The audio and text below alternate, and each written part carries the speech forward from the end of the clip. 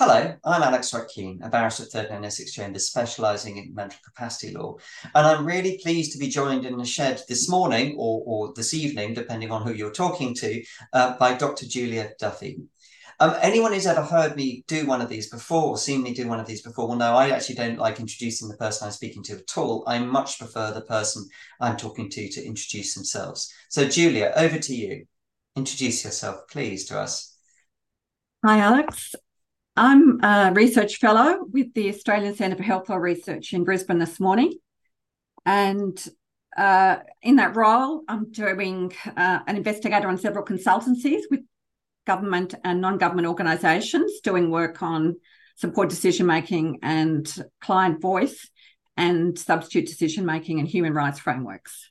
And as well as doing a bit of my own research on related topics.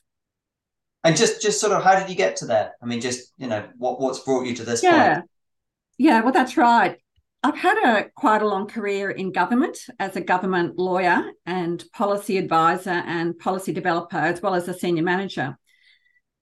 I've been in various portfolios, but the one that really got me to this one was when I'd run a child protection inquiry. But from that, because it was in the social services field, I ended up being deputy public guardian for the state of Queensland, an acting public guardian. And many of your listeners will know that that office in the UK also is the decision maker of last resort for people Mm-hmm. with adults with impaired decision making capacity.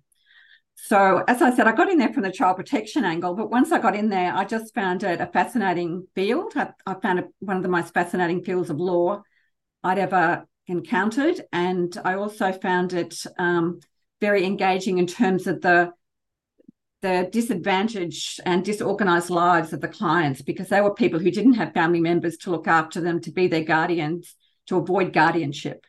So they really had strangers coming into their life making quite intimate decisions. And it seemed like a very important role, but perhaps like many roles in community services, undervalued too. Yeah. Yeah, no, completely.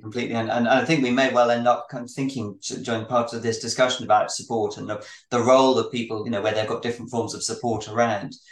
But the reason why I wanted you to come into the shed today is in relation to a book which you've just published, Mental Capacity, Dignity, and the Power of International Human Rights. So just help us through I mean, it's a fascinating title, and I really want to unpick all sorts of bits of it. But just, how did you come to write this book? Well, as I said, it did emanate from my work at the Public Guardian.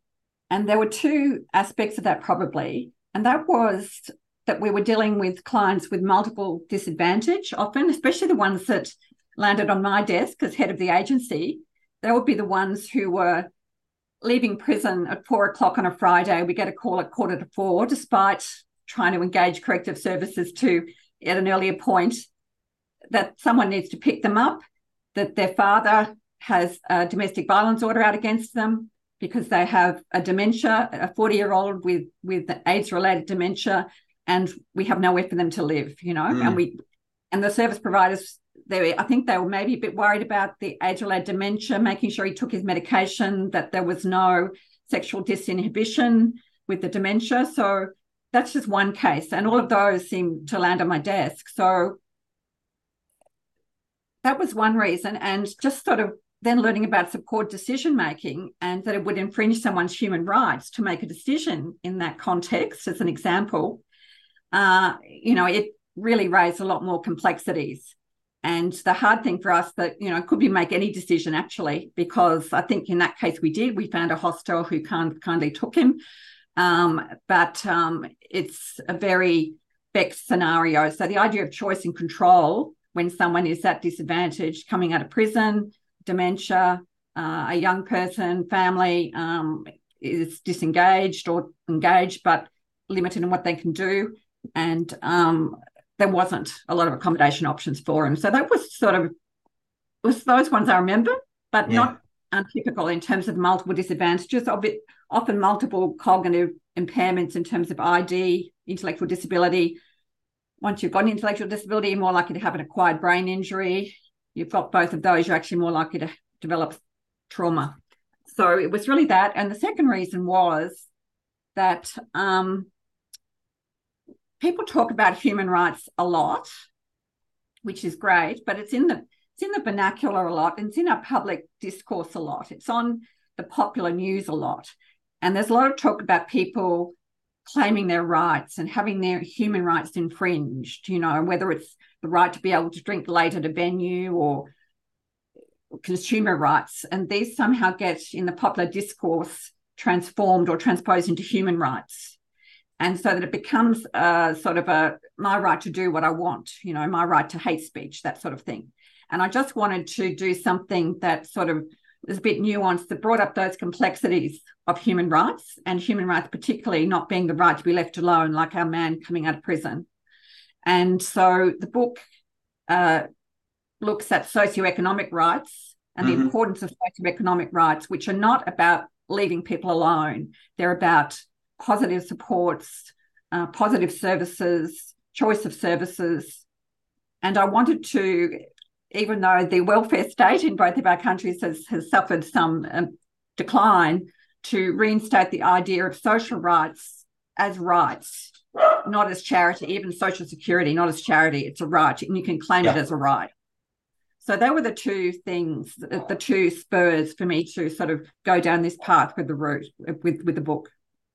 Interesting. And I have to say, I think that second limb is so important. And one of the things I like the most about, I mean, I like all of the book. One of the things I think is really interesting in the book is the way, I mean, really digging into actually, if we mean socioeconomic rights as actually meaning rights, well, what are the implications? And as you say, they do start, I mean, it's almost literally opening doors. I mean, if you've got a right to say, you know, I need to be accommodated, or a right to say, you know, in order to meet my right to health or something like that, that is literally a right where you're saying that means you, state, have got to do something, as opposed to merely saying, you know, you're free to do whatever you want, but we're not actually going to help, as it were. Yes, that's right. And I know we've got a Human Rights Act in Queensland here, which I won't go into, but all the submissions on Human Rights Acts in Australia, all the social services agencies always lobby hard for socioeconomic rights to go into those instruments, and they never do. And yet it's time and time again, because they're the ones who realise that there is a lack of services, and there are a lack of services. And as I say in the book, we've recently, or fairly recently, brought in sort of individualised budgeting and individualised personalised services in disability sector, which I believe they've had in the UK and other places for years. And that's all premised on the idea of choice and control, and was very much designed for a disability type of a physical disability kind of model. And even though a large percentage of people with disability do have cognitive disabilities, it was only sort of as an afterthought that this was brought in. And that's actually led in Australia to more guardianship appointments, because now everything's done on a contractual basis. It used to be sort of grant-based. So it's problematic that in this human rights environment that guardianship is actually increasing. While my book in some ways, or definitely defends guardianship or substitute decision-making as a route of last resort, it does, and I do actually agree and advocate for supported decision-making until that somehow it will either lead to harm or is just not possible on the facts of the situation. So choice and control needs to be thought about what it means for people with cognitive disabilities. Yeah, no, it's a very, I mean, we've gone through the same thing here with direct payments, which is the similar model. And I mean, it's at one level an immensely important and not just appealing, but important idea of choice and control. And it sits with, you know, the right to independent living in the Convention on the Rights of Persons with Disabilities and everything. But we also are navigating the fact that it's nuanced if you've got somebody where you're going, well, actually, they don't seem to be in a position to make their own choice. Well, who's doing it for them? So that, yes, no, it is very nuanced. So one of the things, I mean, one of the sort of prisms through which the book looks at stuff is, I mean, it is very much the Convention on the Rights of Persons with Disabilities.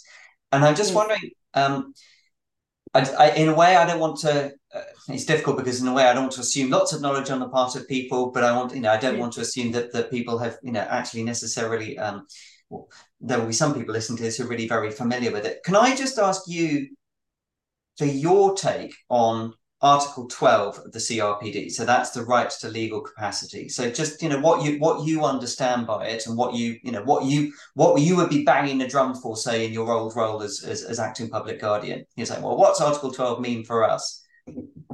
Yeah, well, Article 12 gives people with disability, including people with cognitive disability, the right to enjoy legal capacity on an equal basis with others.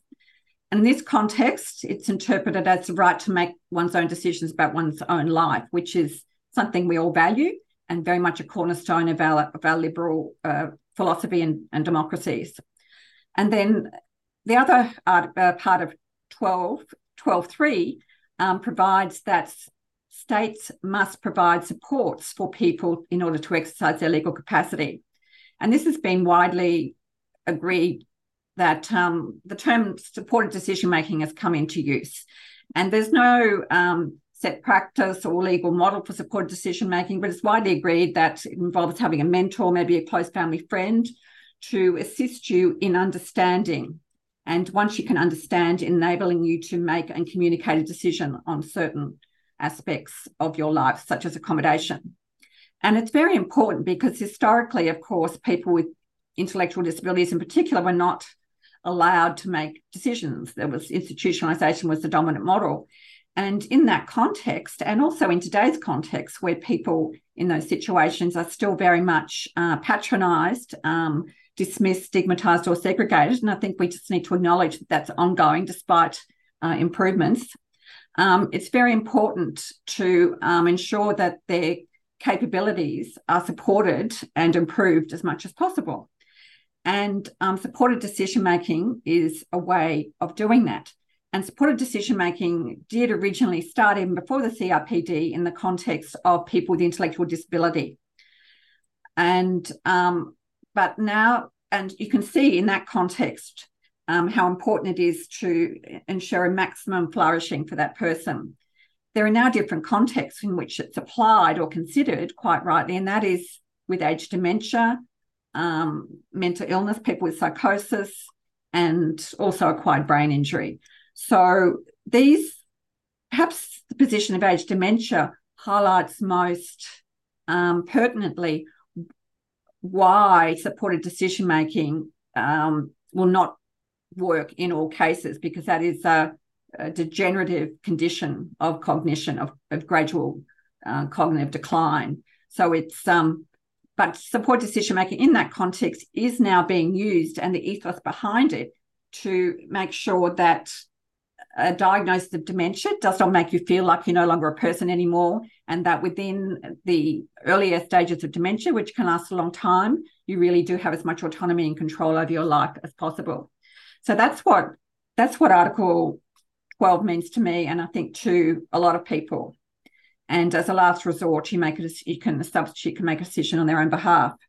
I could go into the mix of socioeconomic and civil political rights if you'd like me to. Well, I think no. I mean, yes, I do, but only for time, because I just want to make sure that we've. I mean, I think that the fact it blends traditional civil, political, and socioeconomic rights, I think, is one of the things I think your book is most interesting on, is actually really drawing out the way the two crash together. So I think I'd really strongly recommend people who really want to kind of think that through to have a look. But I suppose or to get the book and read that bit carefully. I suppose what I'm really interested in is exploring with you. You almost, as a throwaway, just at the end of that said, supported decision-making up to the point where they can't, and then we do something else. Yeah. And it's that bit there, because obviously, as we know, there are endless, and in some ways not hugely productive arguments about, what point do you say, and what's the legitimacy of saying the point the person can't make that decision. But I'm just kind of interested in your take in say the person with advanced dementia, or the age-related dementia is getting more advanced. You've done everything you can to support, what's the framework? It may even be as much as anything else, an ethical framework. What's the framework through which you're seeing that person? You can no longer support, how do we then think? What mode of thinking do we then apply at that point? Right. Well, in the book, as you know, I look at dignity as a way of recognizing personhood. Yep. Just on that, I mentioned before how we do think of people as losing their personhood when their cognition declines. And as I said, historically and even currently, people with intellectual disabilities being non-persons. So, and the reason why legal capacity, and some people are very keen to argue that legal capacity should apply in more cases. I'm not of that ilk. And most, and I don't want to get into that argument. But the idea that legal capacity should apply in all cases is really born out of a privileging of the value of autonomy in our society. As I said, we all do value our autonomy, and I'm not suggesting we should devalue, but I don't think it's the value that should be privileged above all others in our lives, or in terms of our well-being, or in terms of our rights. It is the basis of civil and political rights, but autonomy itself is a very disputed and contested concept. Kant said it was the right, it was the way we lived our lives in accordance with our own moral values and rationally thought through our values without influence from others, to bowdlerize Kant. But anyway, that's basically the values and the mode of practice that is being privileged when people say everyone should have legal capacity, because if they don't have legal capacity, this is the corollary, the same part of the same argument, they won't be recognised as persons, because Kant, and I think even recognised in our liberal tradition around us, as we say that people with dementia don't have personhood anymore, they're former persons, we recognise that once you've lost rationality and autonomy, we tend to think of people as non-persons. And that can flow on to being stigmatised, segregated, discriminated against. So what I suggest, and there's a lot of philosophy, and I'm a lawyer dabbling with philosophy, I had a few mentors there, that's considered this, what is some referred to as the outlier problem in philosophy. So a lot of people find that language offensive, so I don't use it in the book actually. But someone like Peter Singer will say, well, maybe rationality is not the basis of our personhood because that excludes too many people who aren't, very rational. Maybe it's the capacity for sentience. And he will say, because and he will sort of include dogs in the same moral framework, say that we have the same moral obligations to dogs because they have sentience. And people with disability don't like that because they've historically been compared with animals and treated like dogs, we might say. Plus, how is that even sort of comprehensible, I think even Eva Kitte says, to sort of, what does it mean to think like a dog? I've got a dog. He's very smart. He's smarter than me sometimes, but he's not a person, he's not a human. So, so some of the people who advocate for universal legal capacity, and a lot of the disability advocates say, well, we have to say everyone's autonomous, and because we have to realise that everyone has a valuable life and they have values and things they want to achieve in their life. And I sort of say, and I'm not the first person to say it, but I've got bring some things together in a novel way. I'm sort of saying, well, we need to find a different, more inclusive base of personhood. And I say dignity. And dignity's been thrown around by a lot of people. It's been criticised by a lot of people as meaningless, and it is a challenge. But then I draw on philosophy, commentary, and some jurisprudence to promote, advocate what I call a concept of five-dimensional dignity, to try and endeavour to put some sort of determinative meaning around dignity so that we can value all humans as having human dignity in a way that dogs don't. Dog must have dog dignity. So that's how ethically I approach the idea of and justify or explain how we can make decisions for other people, but apparently denying their autonomy, but not denying their personhood. A corollary of that is, I think that, and other people have said this, such as the Essex Autonomy Project, I think that we need to recognise that as a matter of fact, some people can't make autonomous decisions.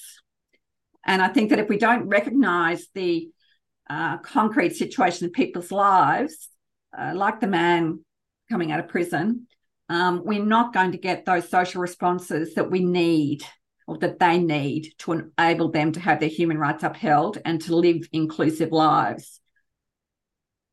Yeah. So Yeah, no, I mean, I think it's, I mean, you and I, in a way, are both, well, I'm going to say biased, I think is probably the right word. You and I are both come at this, I think, from relatively similar perspectives. And I think part of it might be that you and I both, in different capacities, have done very difficult cases. I mean, you've done them as the public guardian, decision maker of last resort. I've done them doing cases, arguing quite often on behalf of the person. So the paradigm hard cases where the kind of the argument for that we need everyone to have legal capacity, otherwise people aren't recognised as people arguments, is so understandable, find very difficult to deal with. Because they are very, very difficult to deal with within a framework, because the second we allow any crack in this armor of saying, actually, this person can't then make their own decision, everyone will just run straight through and say, well, actually, it's a difficult situation, don't think you can do it. And you sort of, and it's in it, but I think it's coming from from dealing with those very hard cases. I have to, one of the things, and I think it really did resonate with me in the book, is build up from, recognizing those hard cases. How can we think about them in a way which really grapples with, as you say, this person is a person. How can we respond to this person as a person? Can I just tease out the dignity thing for a minute? Yes. We're relatively short on time, which is a shame because there's so many things I'd love to talk to you about. But I mean, having done cases involving dignity, I think I will just say, just so you get the chance to kind of come back at me, is it not sometimes a word which is capable of being filled with more or less whatever meaning you want? If you want to say, that dignified death, for instance, depends very much on your standpoint on, whether you think it's, how you're conceptualizing what death is, as opposed to necessarily conceptualizing what it might mean for that person. So just sort of help us with, because you've talked about the 5 dimensions, but maybe just flesh it out a tiny bit so we get a sense of this is not, I don't want to use the word slogan, but I don't, something which has got a concrete meaning for us. Yeah. Yeah. Well, as you say, dignity, I mean, it's been described as a placeholder in the UN conventions and the UN Declaration of Human Rights originally, because people couldn't agree on things. So they sort of stuck dignity in there, and is indeed invoked, for instance, I suppose, with assisted dying, by proponents on both sides of that assisted dying debate as to what a dignity involves in death. How I'm approaching dignity, and other people have approached dignity, is autonomy is very much an abstraction, and people have started saying it. Did that Kantian man ever really exist? Did he ever walk down the street making decisions left, right, and centre without thinking about other people? Well, it's an abstraction, and the feminists have sort of brought that out more than anything in the last sort of 40 years. And the disability scholarship has borrowed a lot from feminism, or developed feminist scholarship a lot in the disability space with concepts like relational autonomy. And so autonomy is an abstraction, whereas dignity, I argue, and other people argue, is an embodied concept and operates sort of from the concrete lives of people with disabilities upwards. I also point out that dignity occurs more in the Disability Convention than any other human rights convention, that it's a pervasive word or concept in human rights, that people use the word dignity and refer to dignity a lot in the context of people with disability, including in the jurisprudence, some of which is mainly British. There's examples of that, and that I argue that, and it's also in some constitutions, the South African Constitution, which was very much drafted in a human rights context, post-apartheid context. And I argue that because of all of that, the convention demands us infusing that with some determinacy, the concept of dignity. And that my book is sort of a step on that important project. And the common law does, after all, work from the embodied lives, the concrete lives of people upwards, as you say. And that's what you feel when you've got a hard case, that it's about the concrete lives upwards. And, I think in Australia, we have a lot of tribunals on guardianship cases, and there's not a lot of jurisprudence, and that hampers that growth of important law that looks that looks at the lives of peoples, because no law, and this frustrates me sometimes when people want to get more and more specific about when do we start substitute decision, when don't we, and put it in a law so that'll make it work. It's very hard to do that until you've got the facts before you to think of every single situation. So it's a valid criticism of dignity, but there has been a lot, as I've gone through in the book, a lot more interest in it in recent years, and I argue that there's potential there. And the starting point for that is autonomy doesn't give us any more certainty, and we could talk about that forever, but I do make that point in chapter 4 before I go into dignity. Yeah. No, and I think we'll have to draw it to an end here, but I think, which is such a shame because there are so many things to discuss. But no, I think I like the way of I mean, we might have run ourselves into the ground in terms of autonomy, in terms of discussions. Dignity may still not quite have got, well, A, we haven't necessarily done that. And then B, as you say, if it appears more often in the CRPD than any other convention, it's on everybody to actually imbue it with a meaning, like an actual proper meaning. So, yeah. No, brilliant. So I'm going to put a link to the book on the page with which this chapter is associated, and it's not the world's longest book, but it's what's so great is it really is very detailed on the bits where it needs to be detailed in terms of, for instance, CRPD as meshing conventional civil rights, socioeconomic rights, but also has got exactly the sort of gritty stuff to provoke thought, say in relation to have we run out of space on autonomy, or where do we go with dignity. So thank you very much. Well, A, Julia, for writing it, and then B, for coming to talk about it with me today. Thank you. Thank you, Alex. I've thoroughly enjoyed it. Appreciate it.